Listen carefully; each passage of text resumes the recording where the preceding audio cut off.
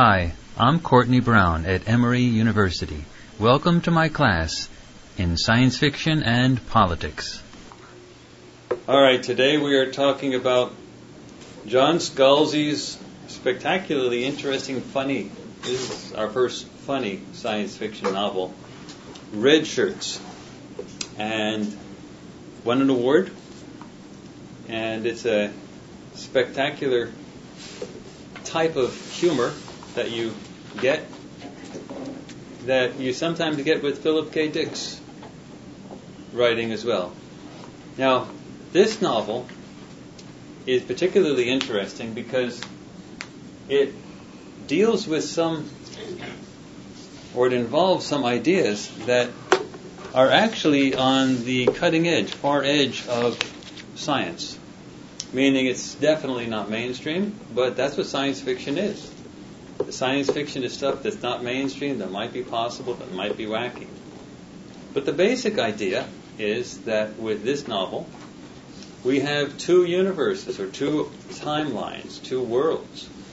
And you have a past that coexists simultaneously with the present. Meaning the past and the present both exist, and they're still both going on.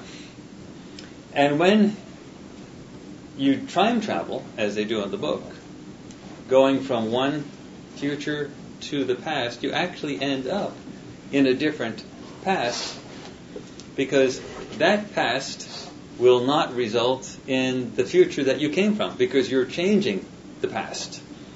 Does everyone get it? So that means that there's multiple realities that exist all at once. Now, one of the reasons I think that John Scalzi made this a funny novel, filled with outrageous lines that are really cool, is because part of this time travel type of stuff seems so far out that you might as well make it sort of tongue-in-cheek. But the reality is that the ideas that he's presenting are actually talked about in some realms within physics. Now, what we have in the basic novel is there's a spaceship called the Intrepid that's out there. And it has away missions, just like in the movie or in the TV series Star Trek. But in these away missions, the main guys always survive. One gets beaten up pretty badly almost every single time, but the rest of the guys survive, and somebody or a bunch of people get killed off, usually the lower ranking people. And what some of the members of the crew have figured out is that the way the people are acting and the way that others are being killed off, resembles, and especially the Crisis, resembles a TV show, like an old Star Trek TV show. But this one's not starring the Enterprise. This one's starring the Intrepid. So they look at their past and they say, this is really just like a TV show. But we have no past where there's an Intrepid. So it's like our present is being manipulated by some type of connection with a TV show. Go ahead. Oh, no, I didn't. By some type of connection with a TV show. Some type of alternate reality involving a TV show is affecting ours. You have a bleed-in from one reality to another. And when somebody dies in the TV show, we die over here. Now, the basic idea is they then say, well, we have to investigate this based simply on the idea that the reality resembles so much a TV show. They say there must be a past in some alternate timeline in which such a reality exists, where there is a show on the Intrepid. And that show on the Intrepid is what's causing them to die off. And they do it through a statistical analysis. There's some guy called Jenkins who hides out in the tubes of the spaceship and so on. All right. So, how could this actually be? Is this something that's so far-fetched that you just... Like with all of the other science fiction novels that we've done so far, there's always an element of seriousness to it. So if you look at Ursula Le Guin's novels, or if you look at Isaac Asimov's novels, you always find something that's potentially real. They're actually trying to present a serious story where drama occurs, and on some level they're trying to present a version of reality that may eventually occur in the real world. They're prophetic. That's what science fiction is. It's prophetic. So this thing, is it just a joke novel? Or could it have an element of prophecy in it? Could it have an element of reality in it? So what I want to show you today is some of the discussion in the novel and relate it to some of these discussions that have been going on in physics, that this type of thing actually could happen. It sounds really weird, but we're just going to talk about it. Now, we're not saying it's true, but we are saying that serious physicists, serious scientists do talk about it. They wonder about it. These things do happen. Not necessarily in the mainstream, and you definitely won't get it in a college class, but when physicists are by themselves, they sometimes ask these questions. And there's a certain percentage of physicists now that are asking these percentages, mostly young physicists, who are asking these questions really seriously right now. Okay. So let's talk about this idea of there being other realities that we don't see. Now, the other realities, when we think of them, are like other timelines. So physicists traditionally have rejected the idea of there being other versions of us. You wore a blue shirt in today. Hey, there's another version of us where it was a yellow shirt. Everything else is the same. Okay? There's other classes, other versions of us where you didn't take the class. Somebody else is sitting in that seat. Okay? You took a math class instead. Does it make sense? So some versions are very similar, some versions are very far apart. Now, physicists have always said that's impossible because the energy required to create these multiple universes is so huge, they bump into each other. That was always the traditional argument. Too much energy would be consumed to create all that mass. E equals mc squared. So you're talking about a lot of energy to produce all that mass, and it's impossible. That was always traditional. And, in fact, if you talk to most mainstream physicists, that is the argument that they'd still give you today. But there's a large proportion, like around 18%, of younger physicists who are saying that's wrong, that's just not there. And they're literally younger, and the older ones are getting older and getting ready to retire, and they'll eventually be replaced. But this all goes back to a physicist who was studying under John Wheeler in quantum mechanics at Princeton University and got his dissertation finished in 1957, and his name was Hugh Everett. And what they had was an experiment that nobody could figure out. To this day, the best of physicists scratch their heads and say they don't understand it. Don't worry about this. How do I do this? One button did it. Okay. All right. So to this day, they have physicists that actually say, it is simply unexplainable. And it's called the two-slit experiment. Now let me tell you what this two-slit experiment is. I'm going to draw something on the board, and I want everybody to watch it. In fact, I think I'm going to draw it on this board, Jack. You're going to have to turn around, but that way everybody else doesn't have to turn. If I do it on this board, half the class has to turn around. But if I do it on this one, we're okay. All right. The two-slit experiment works like this.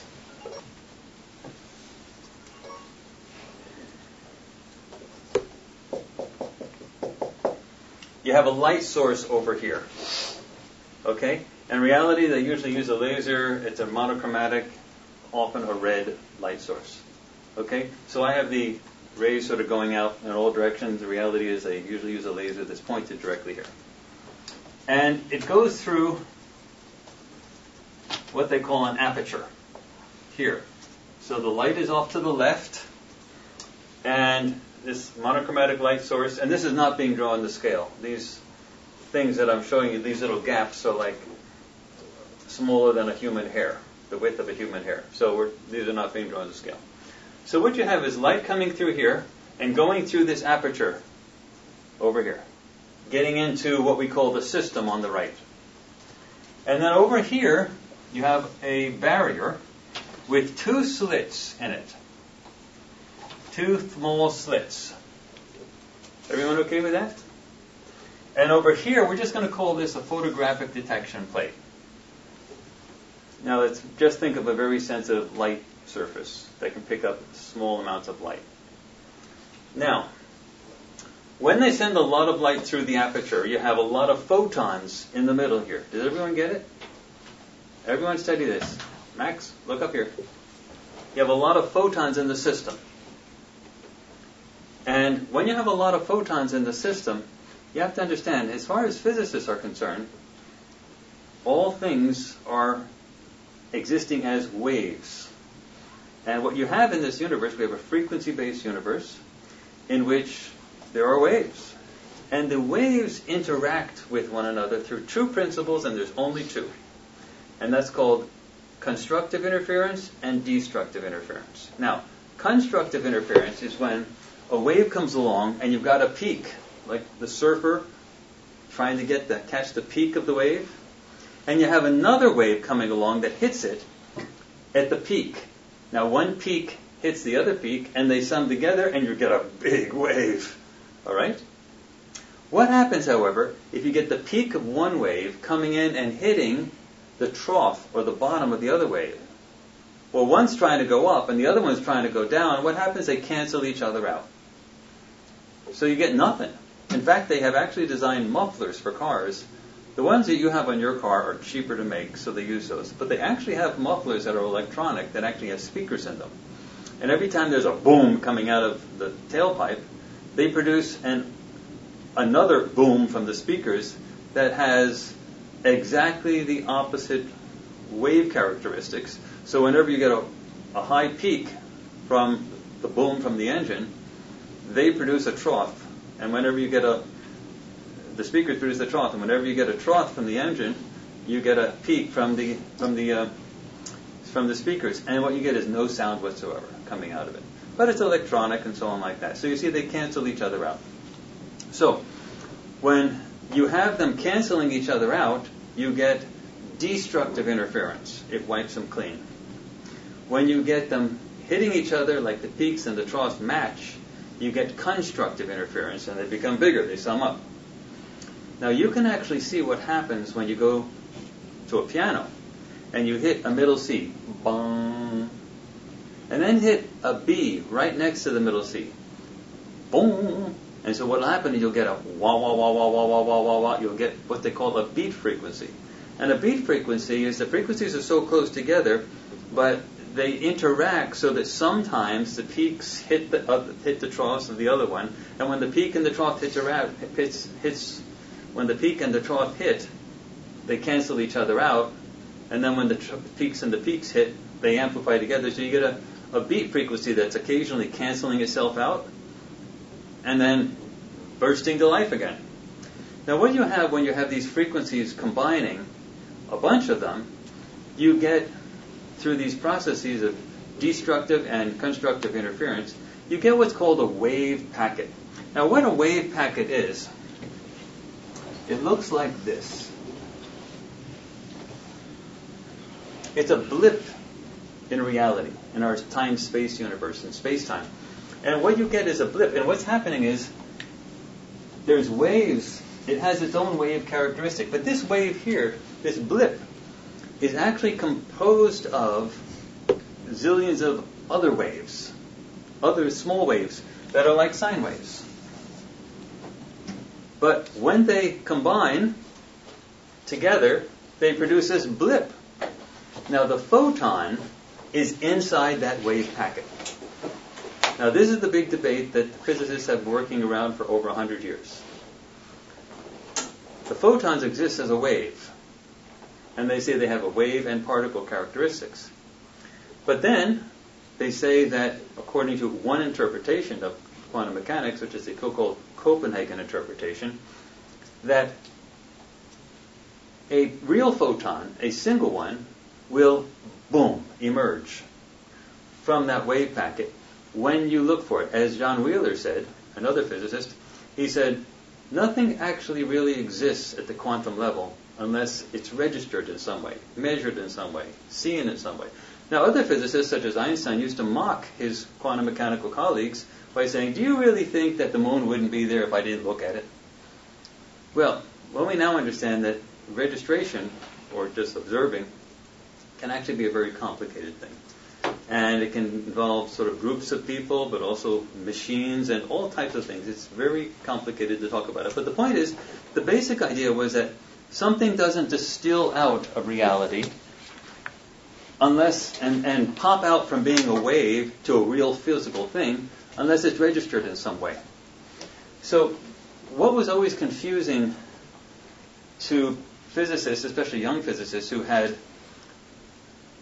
looked at quantum mechanics, they said, but look, we're all coming out of quantum mechanical stuff. We're all made up of particles. And so, are we real or are we not real? That was always the big question. Are we real or are we not real? And so, the point is, the Copenhagen interpretation is essentially saying that a single version of a real photon pops out of this wave packet when you sort of look for it. And that's the end of it. One version and only one version pops out. And you're done. All the other potential photons don't happen. Only the one happens. Because we have only one reality in front of us. So there's a bit of religion associated with this, because they believed there would be only one religion, one reality that popped out of it. Then come along Hugh Everett, and he said, mathematically, there's no justification for that particular interpretation. You can have all of those potential photons all appearing, and they could be perfectly fine, but they just wouldn't appear because they would not be in sync with the reality that you are. Meaning, that wave packet that actually has the particle come out of it, it has what they call a wave function. That photon has a wave function, meaning it has an equation. And that equation defines what that photon is. But if you change something in the equation, you necessarily get a different photon. Now this is going to be something that's really sort of puzzling, but I put all my coins somewhere else. Okay, let's say I had a coin, a quarter in this hand. Well, this quarter is made up of molecules, and inside those atoms, and inside those subatomic particles. And it has an equation. It has a wave function equation. Literally an equation. And both space and time are specified in that equation. It's a complicated equation, but it's an equation, and it's defined by that equation. Now let's say I take that quarter and I put it in my other hand, my left hand. That's not the same quarter. And you say, what are you talking about, Courtney? Are you serious? I saw you took it. You took it from your right hand and you put it in your left hand. It's the same thing. You're not a magician. It's the same one. No. That has a different equation now in the left hand. It has a different measure for time in it, and it has a different measure for space. It's in a different hand. It literally is a different equation. That means it is literally a different quarter. Then you say, well, what happened to the first quarter? And I said, that's exactly the point. The first quarter has a different equation. If you set the equation to what you want to see, you'll see the first quarter. If you set the equation to what you want to see, you'll see the second quarter. What you see depends on the equation, and the equation just has numbers in it. That means that the first quarter in the first hand still exists, and the second quarter, or the same quarter, but you moved it to the second hand that has a new equation in it, that also still exists. But they don't seem to exist at the same time. So one is hidden from the other. What this basically means is that this idea of a single reality, a single photon popping out of a wave packet, is sort of a religious idea that was started back in the early quantum mechanics that sort of invaded our way of thinking of physics. Meaning, there's no reason to actually conclude that. And Hugh Everett, in 1957, actually he said this quite bluntly when he was talking with another famous physicist, Bryce DeWitt. He said it's a monstrosity to actually come up with this idea that only one reality pops out. You can have them all pop out.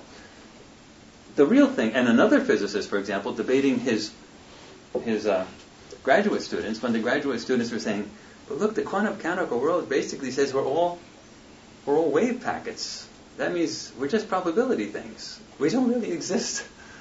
And then the physicist stubbed his toe and he yelled at his graduate students and said, "Stop, don't do that. We know that we exist because that hurt." That was the way of judging it.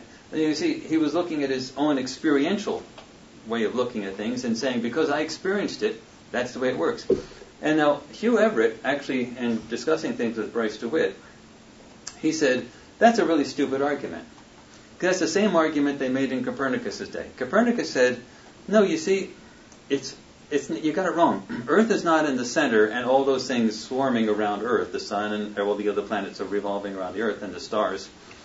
Rather, it's the sun that's in the center and the Earth is revolving around the sun. And the people of his day said, that's so stupid. Are you serious? Give me a break, Copernicus. Just look up in the sky, you jerk. In the morning, the sun is over there, and in the evening, it crosses the whole sky, and it's obviously moving. I mean, like, wake up. Are you an idiot or what? Look at the stars. They're moving every single night. They go from one spot to the next. They're obviously moving.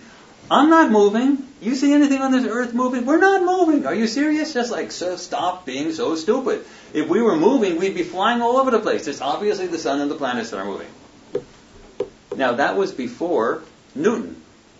Before the whole concept that all of classical physics, all of Newtonian physics is based on the equation force equals mass times acceleration. Everything can be derived from that. Everything that Newton ever did can be derived in terms of physics from that equation. You really can't. There are people that manipulate force equals mass times acceleration, but it's really almost posited. It's not. You really don't derive it beyond that. And so, but all of the rest of physics, from all of the velocity equations and everything, distance equations, they all come out of that. So, the basic idea is that none of that was known in Copernicus' day. They didn't understand the idea that we would be in a system that was moving, and that we would not feel the movement, and that they didn't understand the nature of orbits and all that stuff. So what we're saying is, when you're looking at anything that you're personally experiencing and saying, "Oh, it's true because I see it. I'm real because I feel this pain on my toe," Bryce DeWitt was saying, you're making the same mistake people back in Copernicus' day. You're looking at your experience and saying, the superficial interpretation is correct because I just see it in front of us. So what Hugh Everett was arguing is that all these other worlds could exist simultaneously. That also means that the past and the present and the future can exist simultaneously, but you would not see it. You see, for this wave packet to exist, all those waves have to be in sync. Now, you could have another wave packet over here. You see? Now, this wave packet over here is not messing with this one because they're separated. The wave characteristics, this is also made up of a bunch of component waves. And then this wave packet over here is made up of a bunch of component waves. But they're not mixing very much.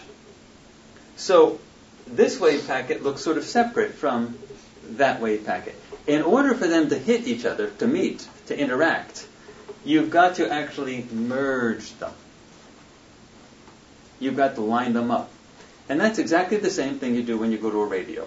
In the old radio days. These days you just listen to it on the computer. But in the old days they had a radio and a dial. And your radio dialed in to a particular reality, a station that was broadcasting. And you didn't hear the other stations because the radio acted as a screening device that screened out all the other frequencies to allow you to focus on only one. But the other frequencies, the other stations, were still there. You just didn't see them.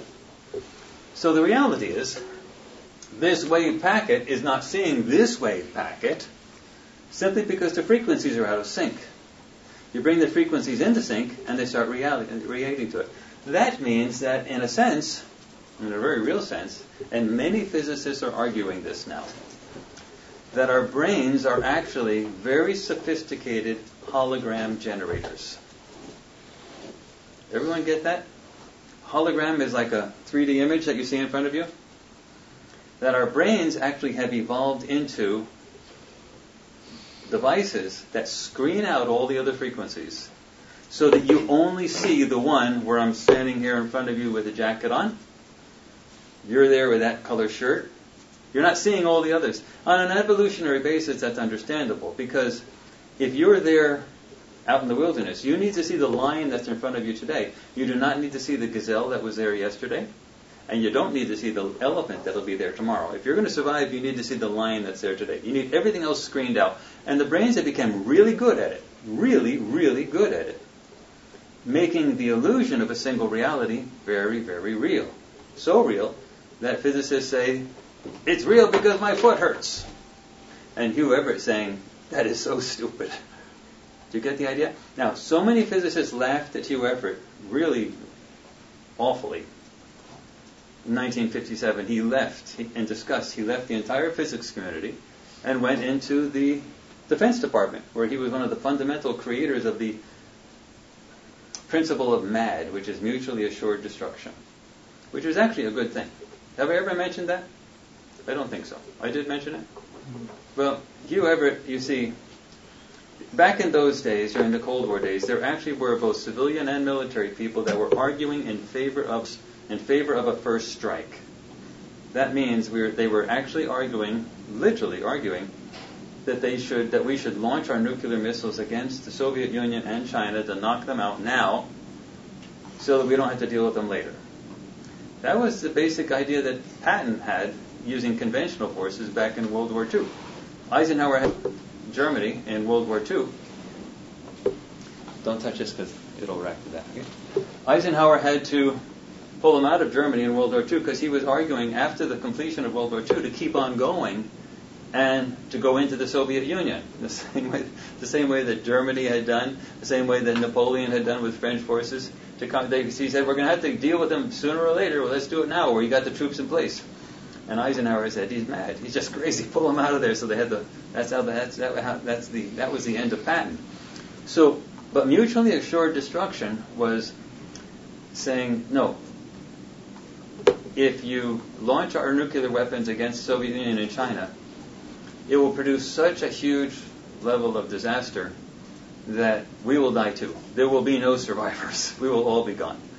So Hugh Everett was the one who helped design, he was a fundamental creator of this, of let them build their nuclear weapons and point them at us, and we will build our nuclear weapons and point them at them, and nobody will shoot. Because if anybody shoots, everybody dies. That was mutually assured destruction. That's what happened to Hugh Everett when he was laughed out of the physics community. But it's approximately 18% of physicists, usually younger ones, have actually adopted Hugh Everett's idea. And it's called the other worlds interpretation. Now, what it basically means is, with this two-slit experiment, and of course there's 82% of physicists that still think it's rubbish.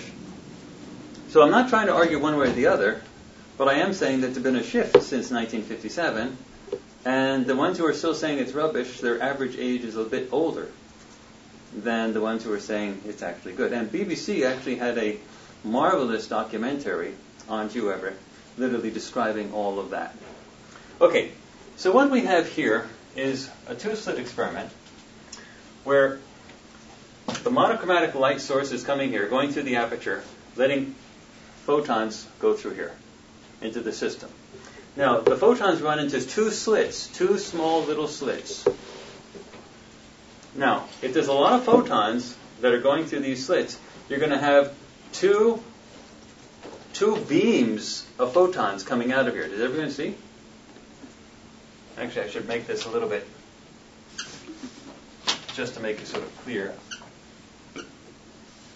You'll have two beams of photons coming out of here. Now, if you have two beams of photons coming out of there, they're going to spread out. And what happens when the two beams interact with each other?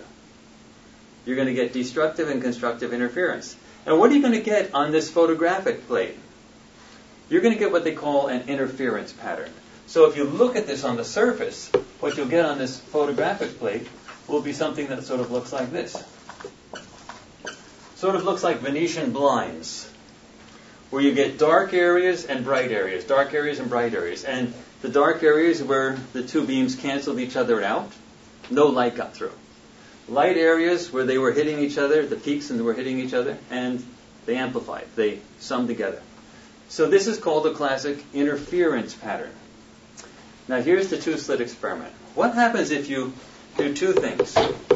You reduce the monochromatic light source so that you're only emitting a very small amount of light. And you reduce the aperture here so that you're only letting in to the system a very small amount of light. So that you have in the system only one photon at a time. Does everyone understand? You're going to reduce the amount of light and reduce the aperture so that only one little guy can get through at a time. Everyone has to understand at this point. This is very important. Inside here, you're not going to have a lot of photons streaming in that can cause that interference pattern. You're going to have one. Everyone okay? One photon. This photon is going to hit this barrier here with the two slits, and it's going to have to go through one of those two slits. It's one photon, right? It's got to go through the two. It's got to go through this slit or that slit. Hey, there's only two. And so what's going to happen is it's going to produce a dot on the photographic surface, on the light detection plate, because one photon went through. And it produces a bing, a dent right there. Then let's let another photon through.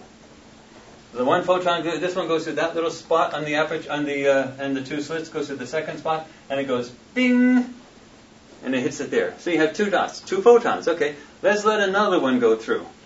And another one photon goes through, and it goes through one of the slits, and then bing, makes a dot there. Well, what if you sit around for a long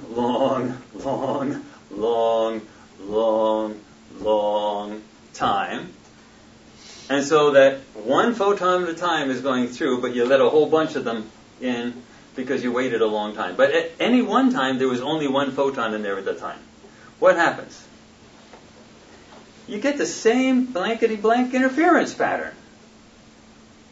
Now, let me ask you, this is the big coup de grace, to quote Johnny Bravo. If there's only one photon in the system in the system at a time, what the heck is it interfering with? There's only one. In order to create an interference pattern, you have to have multiple photons existing as waves interfering with each other through constructive and destructive interference. But there is only one photon. There's only one. There's nothing it's interfering with. How can you get an interference pattern? But the interference pattern is always there. And it's replicated time after time. Many mainstream physicists to this day say it's one of the great mysteries of life. Still. And the younger physicists are saying it's not a mystery anymore. It was figured out in 1957 by Hugh Everett. That's what's going on in the physics community right now. A lot of these debates you don't get in your physics classes, which is a real shame. Because these debates, behind closed doors, and their meetings are, bloodletting events. I mean, they fight. And what is actually happening is Hugh Everett is saying, when the photon exists inside the system, it's existing in its probabilistic state, in its many realms. And it's interfering with its other versions of itself. That's what he said. He said it's interfering with its other versions of itself, which is exactly what I was talking about here, where you had a different shirt on. Okay? Well, it's interfering with its other versions of itself, and thus it's having destructive and constructive interference with its other versions of itself. Does everyone get that? And so when you get it hitting the detection plate, it's producing an interference pattern, one photon at a time. And so many mainstream physicists simply say it's a mystery, and other ones are saying it's not a mystery anymore. There are other worlds, other realms. Now, it basically goes like this. If we are a frequency-based universe, that means there is no such thing as matter. And physicists who like to say, like the guy who stubbed his toe and said it's hurt, that's why I know I'm real. Physicists who like to say, look at all this mass. Look at this. We know what mass is. Other physicists will come across and say, well, actually, to be quite honest, we measure mass, but we've never actually seen it. What do you mean we've never seen a mass? What's this table made out of? Well, the reality is, if you take that table and burrow into it, you'll see a lot of empty space. till you finally get the molecules. And then you go into the molecules, there's empty space till you finally get to the atoms. Then you go into the atoms, and there's empty space till you finally get to the subatomic particles. Then you start breaking the subatomic particles.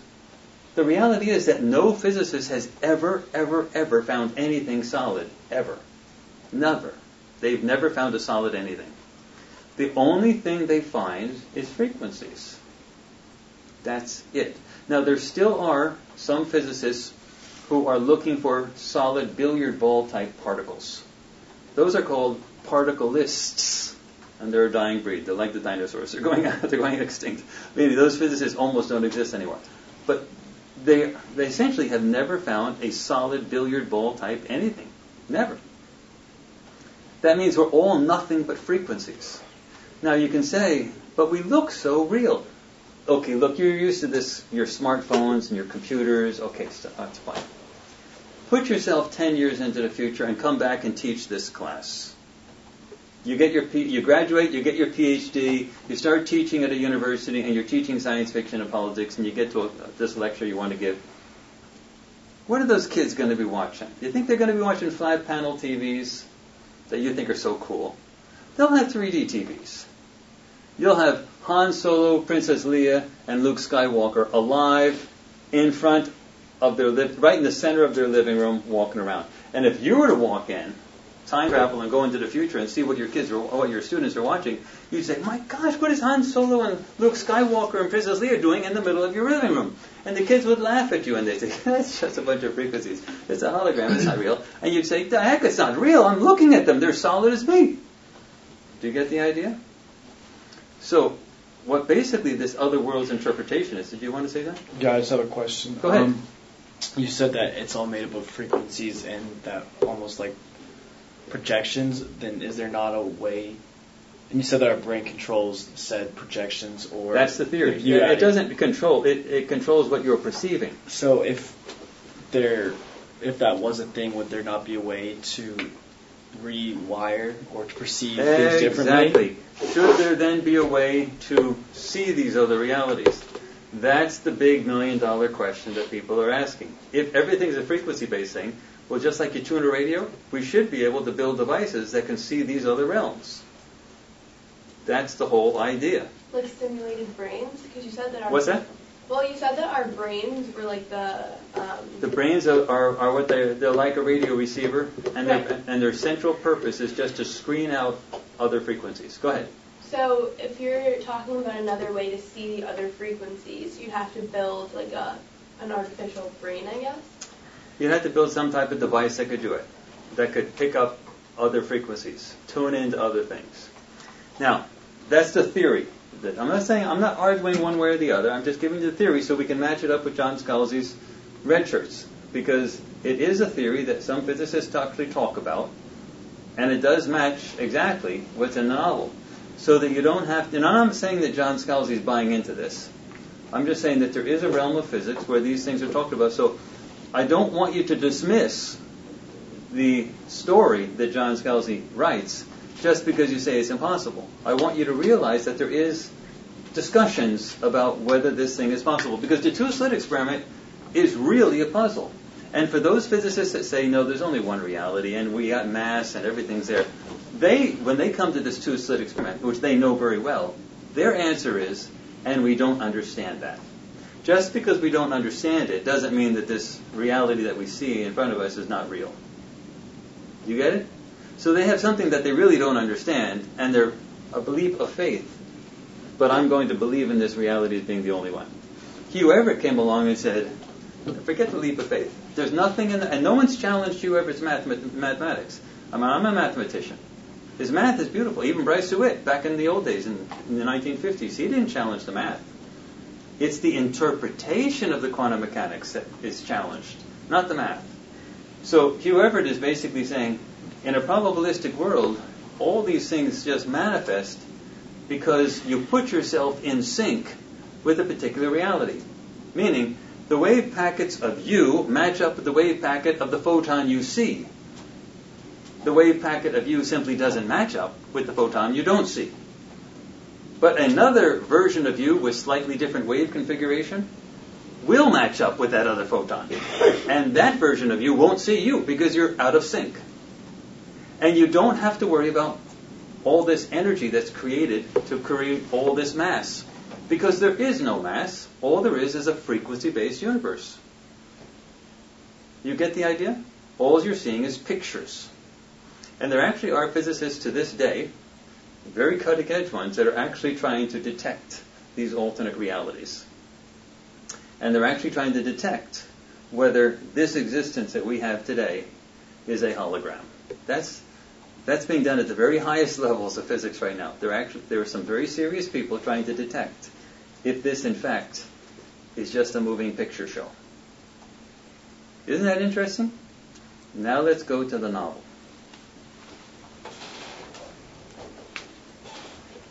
Okay?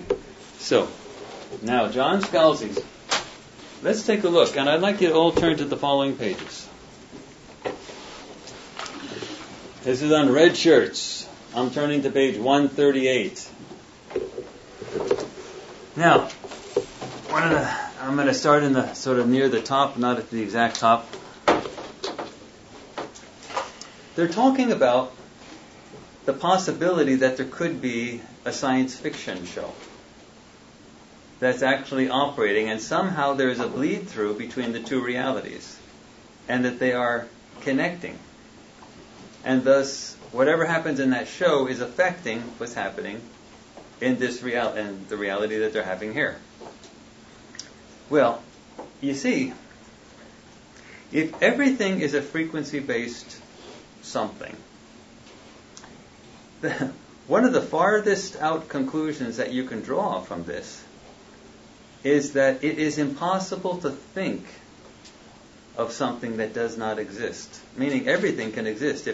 If we have a frequency-based universe, literally everything can happen.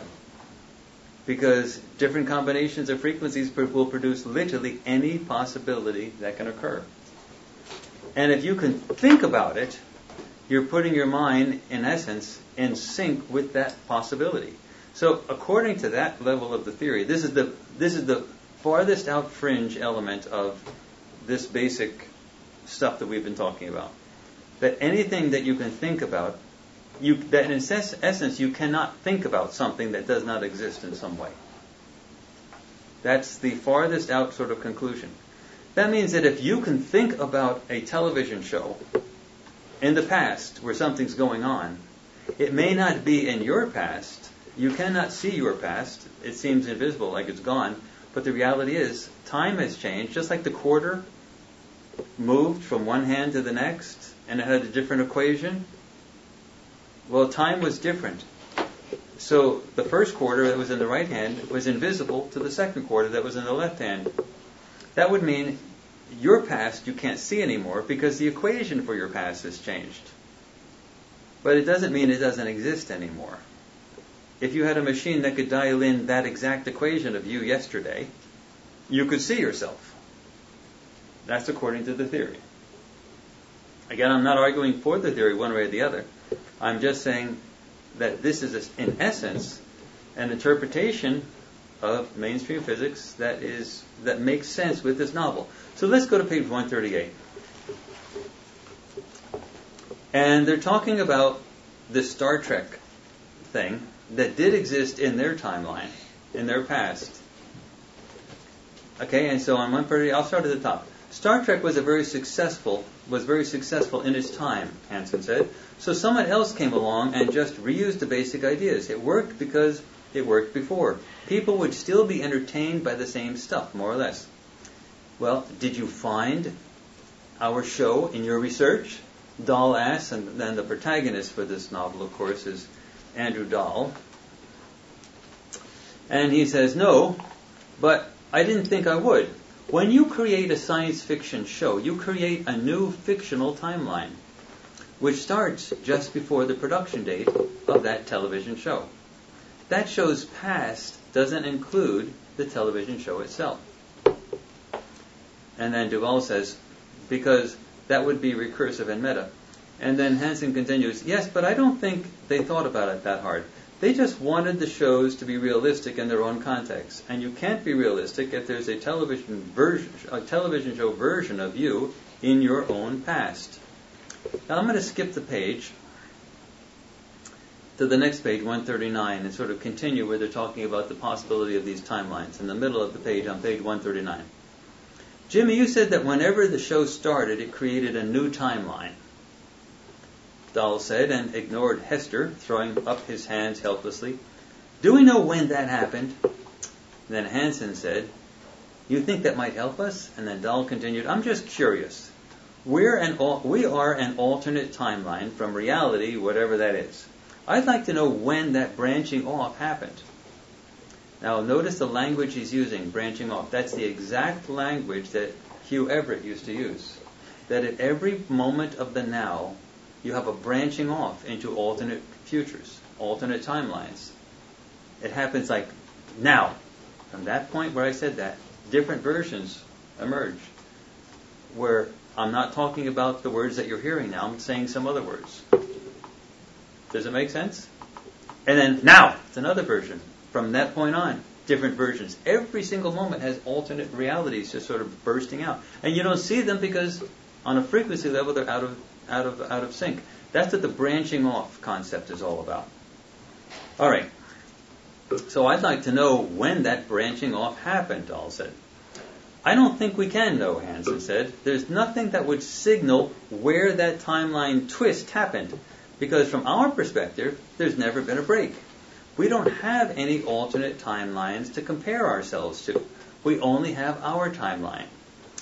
Look, according to this theory, there is a version of the 20th century in which World War II and all the major wars of the 20th century simply did not happen. Peaceful century. And there's another version where nuclear war is the way World War II ended. Remember, Germany was very close to, just a couple months away from getting an operational bomb. So we have nuclear destruction in one reality, and no major wars in another reality. According to the theory, all of that could have happened, and all of that would have happened. If you can think of it, it happened in some version. But you can't see it because it's out of sync, because of the branching off. So, what we have here is that the people in this novel are wondering if some reality that branched off someplace and wasn't part of theirs somehow is starting to leak into theirs. They're starting to realize that there's no essential difference between their reality and the others, other than the fact that somehow what's happening in the other reality is affecting their reality. Somehow they got hooked together. And in fact, there are realms of physics that actually could be tied together, especially in a science fiction novel, that could tie together one reality with another so that such things could happen. And that's dealing with the idea of entanglement, which Einstein called spooky action at a distance, where you can have one particle on one side of the galaxy instantaneously affect another particle on another side of the galaxy, in total violation of the speed limitations of light. That's not in dispute. Okay? That you can have that instantaneous spooky action at a distance. Well, if you aggregate it up to a macro realm, there could be some entanglement between two realities, so that something that happens in one reality will affect something that happens in another reality. Does it make sense? Meaning there are levels of physics, and you could build a science fiction novel on this. Now, I want to ask, let's pause here before I go into a few more things, and I want to ask, how do you think this could possibly affect, in a science fiction sense, politics and society? Because this is a science fiction and politics course. Let's assume we make a leap of faith here and make an assumption that maybe it's possible. We don't have to conclude whether it is possible. And I'm certainly not asking you to run out to the physics department and say that Courtney Brown taught you new revolutionary physics and this is the way the world is. No. I'm not asking you to buy into anything. I'm asking you to entertain possibilities, because that's where genius starts. You entertain possibilities that other people just dismiss. That's a genius. The genius is the person who will be willing to allow her or his mind to entertain possibilities. So, Audrey, what do you think might be some way to connect what we've been talking about now, these alternate realities, to society and maybe even politics?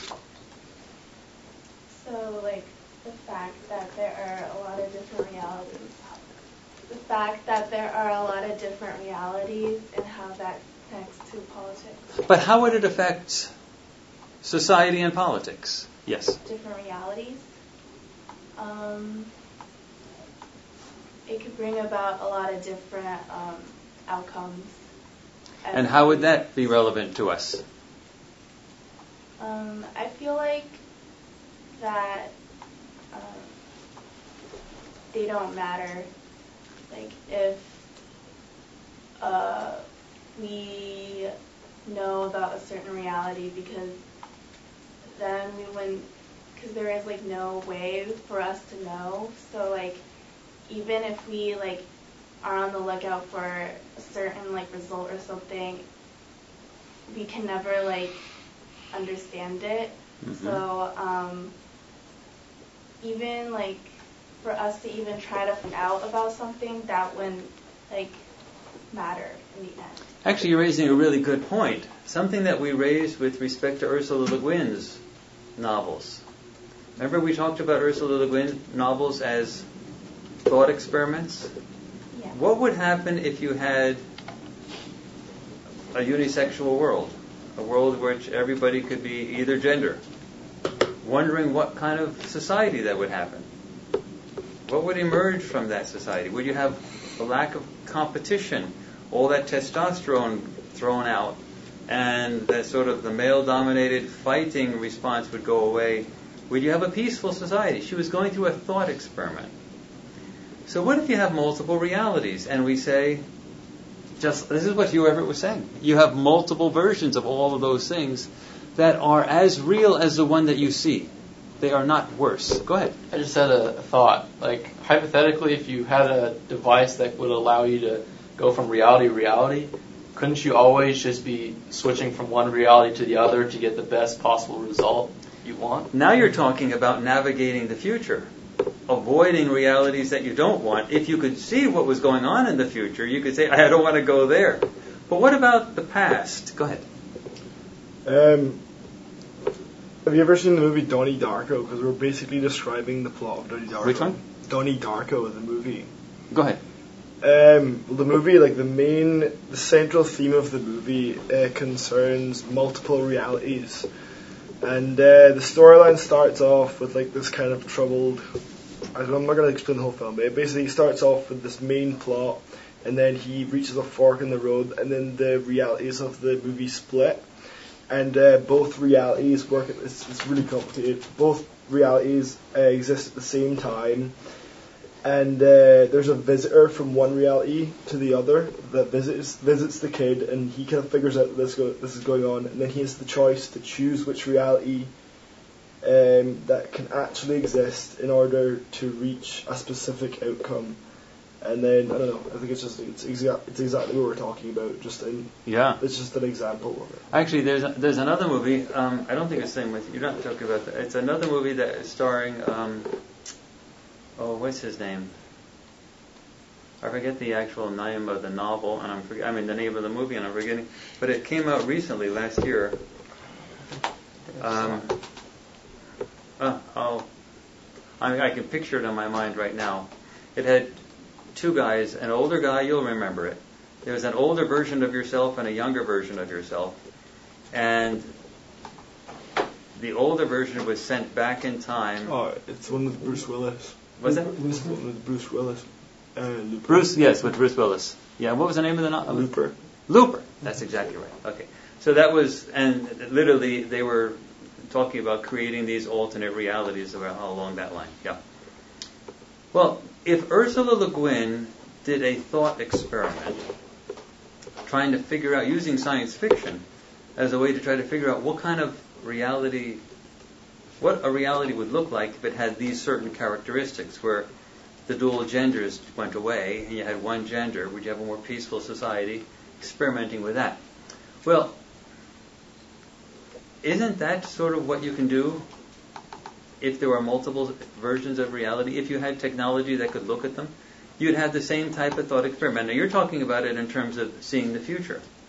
But what if you wanted to see, like, this is what got us to where we are today, our past. What if something in our past had changed? Where would we be today?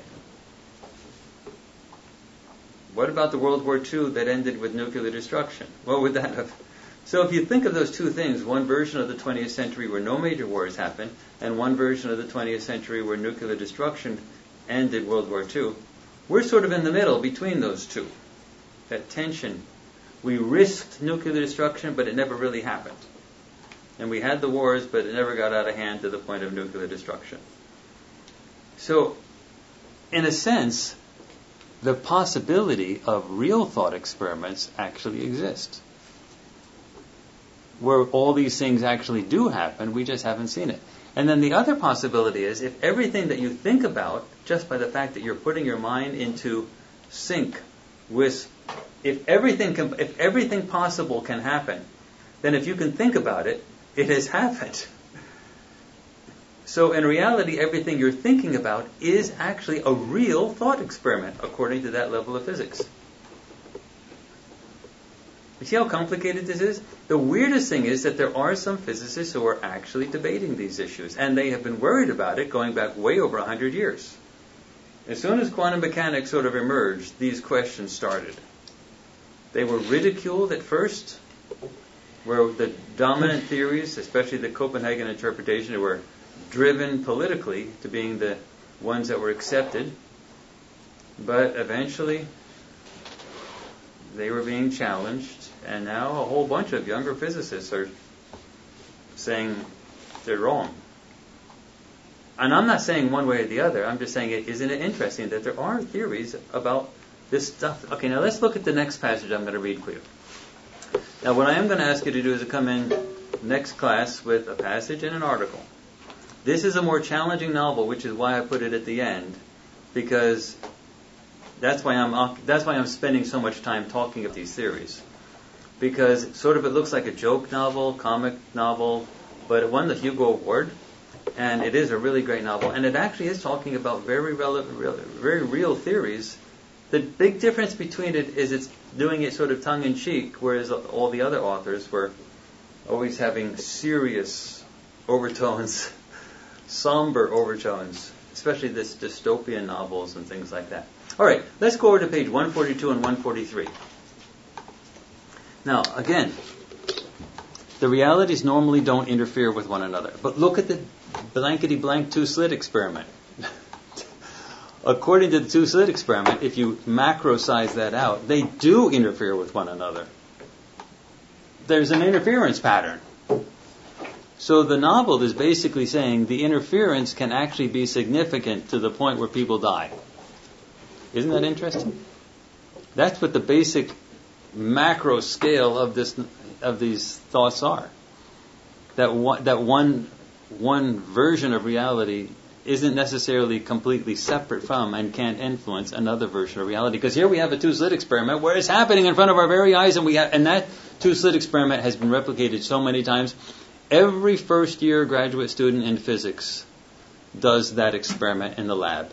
Every single one. That is not an experiment that is in dispute. If you get into graduate school in physics, you will do that experiment first year. So it's not in dispute. If they're interfering with one another, and we are aggregations of those particles, then are we interfering with other versions of ourselves? It's a serious question. Interesting. Okay, so let's go over to page 142 and 143. So, if the show just has them wandering around at pastime, if they meet someone famous, it's the past, but if they don't, it's the present, Duvall said. They're present. Then Jenkins, who is that guy who has a lot of hair, who's hiding in the tubes of the spaceship, more or less. Well, that's some great show trivia, Duvall said, but what does this have to do with us? Then Dahl said, if we go back to the present, we can find a way to stop it. Meaning, if you go back to the point where the branching started, we can find a way to stop it because that reality is overlapping into our reality too much and causing us to have problems. So if we can stop that reality, but we've got to go back to where it started. Now, mind you, in their past, they don't have a show that involves the Intrepid. That's the problem. So they've got to go back to the reality where the show emerged, the Intrepid show emerged. That's not in their time stream. Does that make sense? Does everyone get it? They have to go back to a point where their reality branched off and another reality branched off that had an Intrepid show, but their reality didn't have an Intrepid show. They've got to go to the point where the Intrepid show started. That's where the branching off, because that's the reality that's interfering with theirs. Okay. Jenkins smiled and touched his nose. Duval looked at the two of them, not quite getting it. Explain this to me, Andy, she said, because right now it just looks like you and Jenkins are sharing a crazy moment. No, this makes sense, Dahl said. We know when the present is for the show.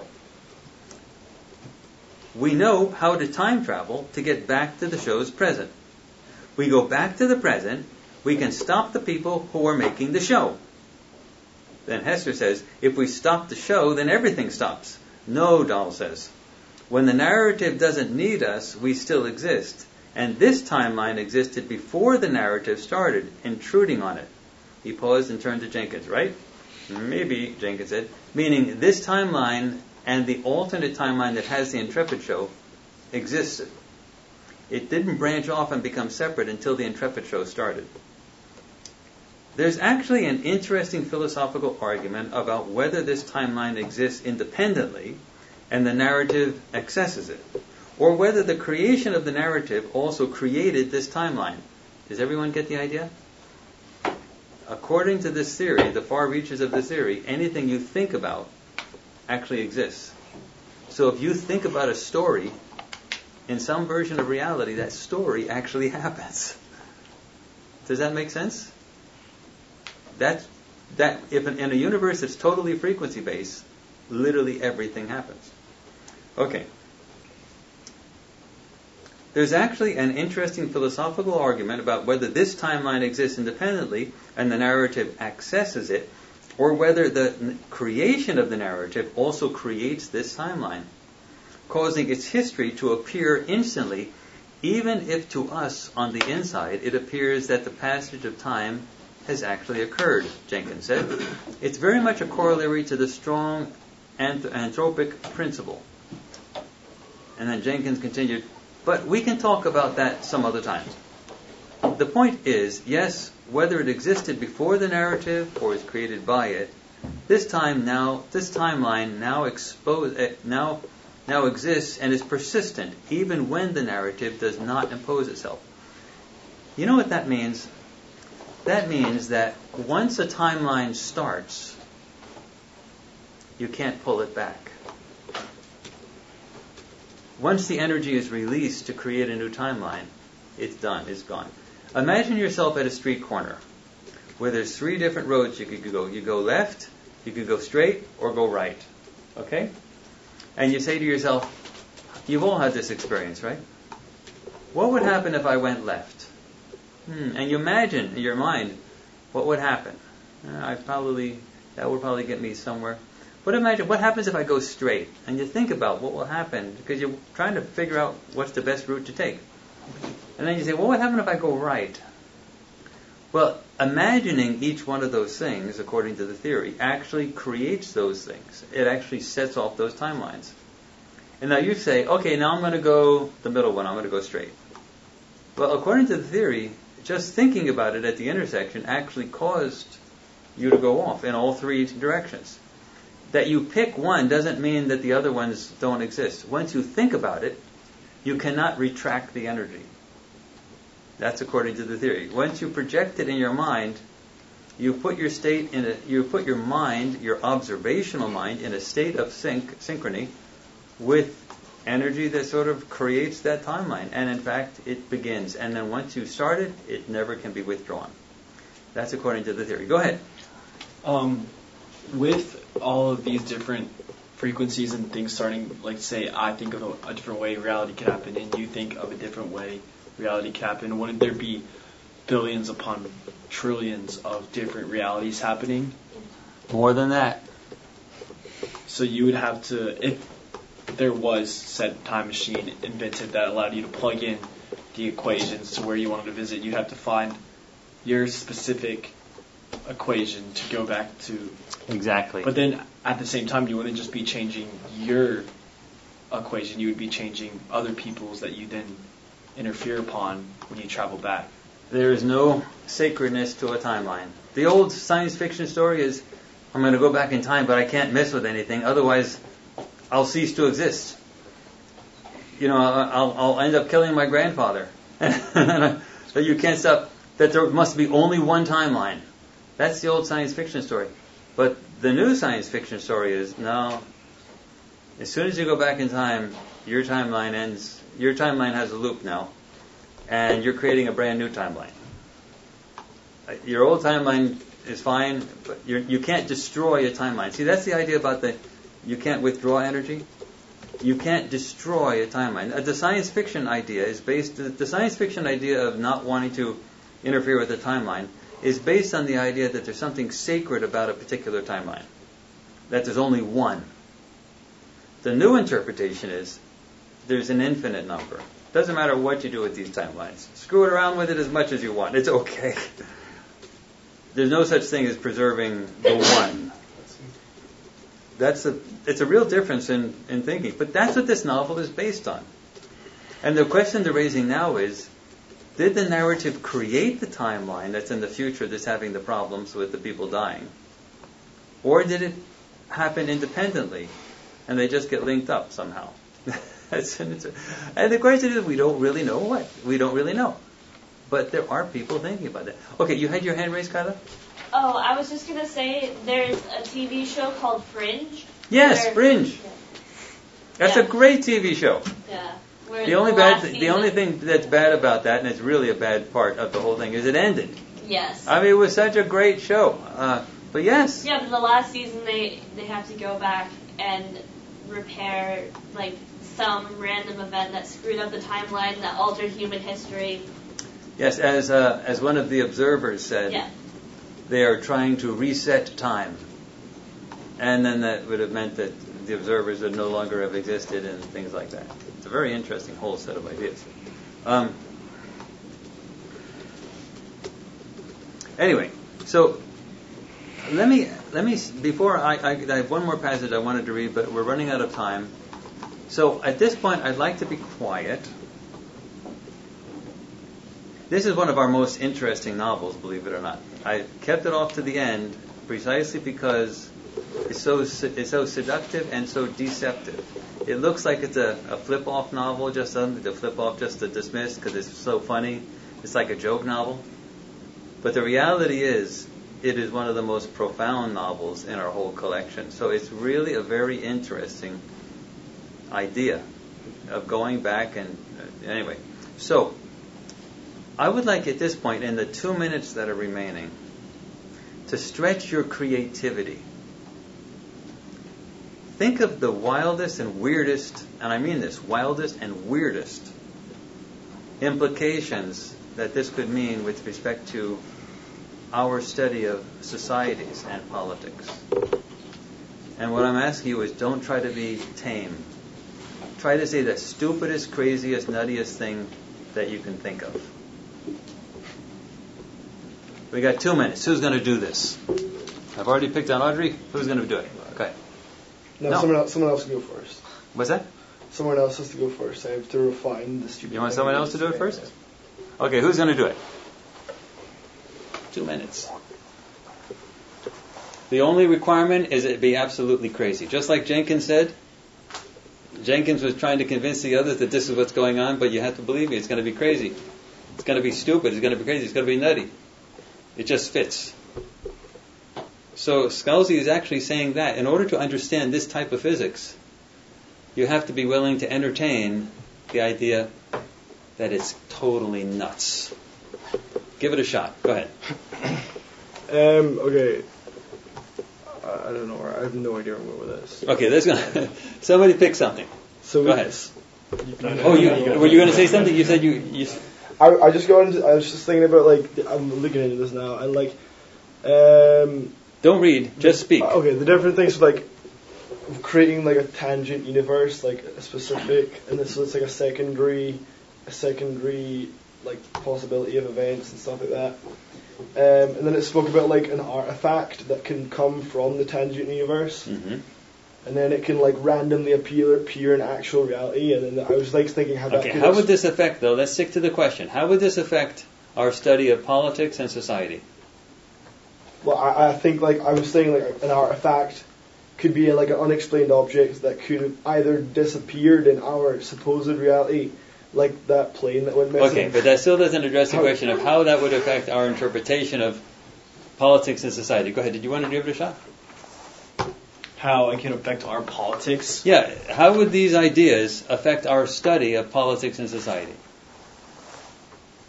I mean, what if someone has already reached the future and has come back to mess with politics or society? All right, so if there was some means of of peeking to see what would happen, the transfer of information.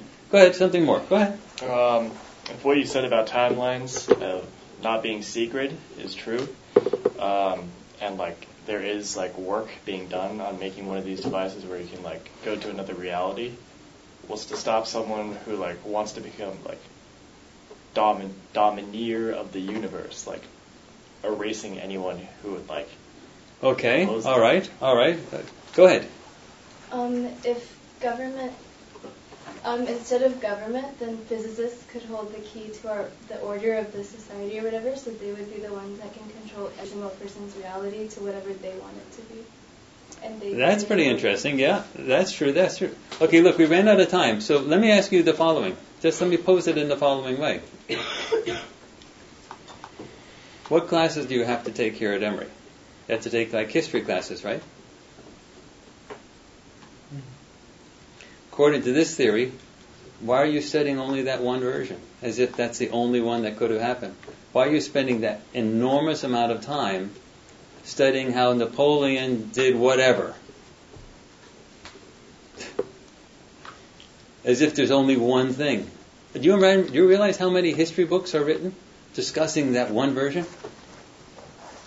What about other versions that are equally real? Why are all of the resources of universities all over the planet focusing on just one version, as if that's the only version that could exist? Got to be first. Is that rhetorical, or should I answer? I'm saying it's a question. Go ahead. Okay. If this is the only reality that exists, well, then we have no real reason to study hypothetical realities. And if this is just one out of an infinite or nearly infinite number of realities that could possibly exist, we can only see one. We can't see the others, so there's no point in studying it. But what if technology is the only thing that's stopping us from seeing the others? Well, but think about it. If you have a camera and you take a picture of something, you're not seeing every universe stacked on top of each other right there. You're only seeing. But the point is, what is special then about ours, other than the fact that it's the one you saw? What is unique or better or interesting about it? Do you get the point? The point is that when you buy into the idea that there is only one of anything, that's what physicists were doing all the way through the 20th century. That's why they laughed Hugh Everett out of physics. When you buy into the idea that there is only one, what you're really doing is saying, I'm not going to consider these other possibilities. And then you have a response to that from the science fiction community saying, if you won't let us try to figure out alternative real paths that could have happened, let's imagine those things in books and novels. So let's have experiments.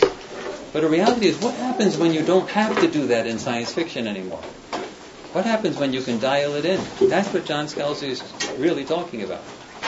What happens when you can actually not do the experiment just as a thought experiment, but actually investigate it? And then what history do you write about in your graduate thesis? All right, everybody, look, a passage and an article. Wednesday, be there, be square.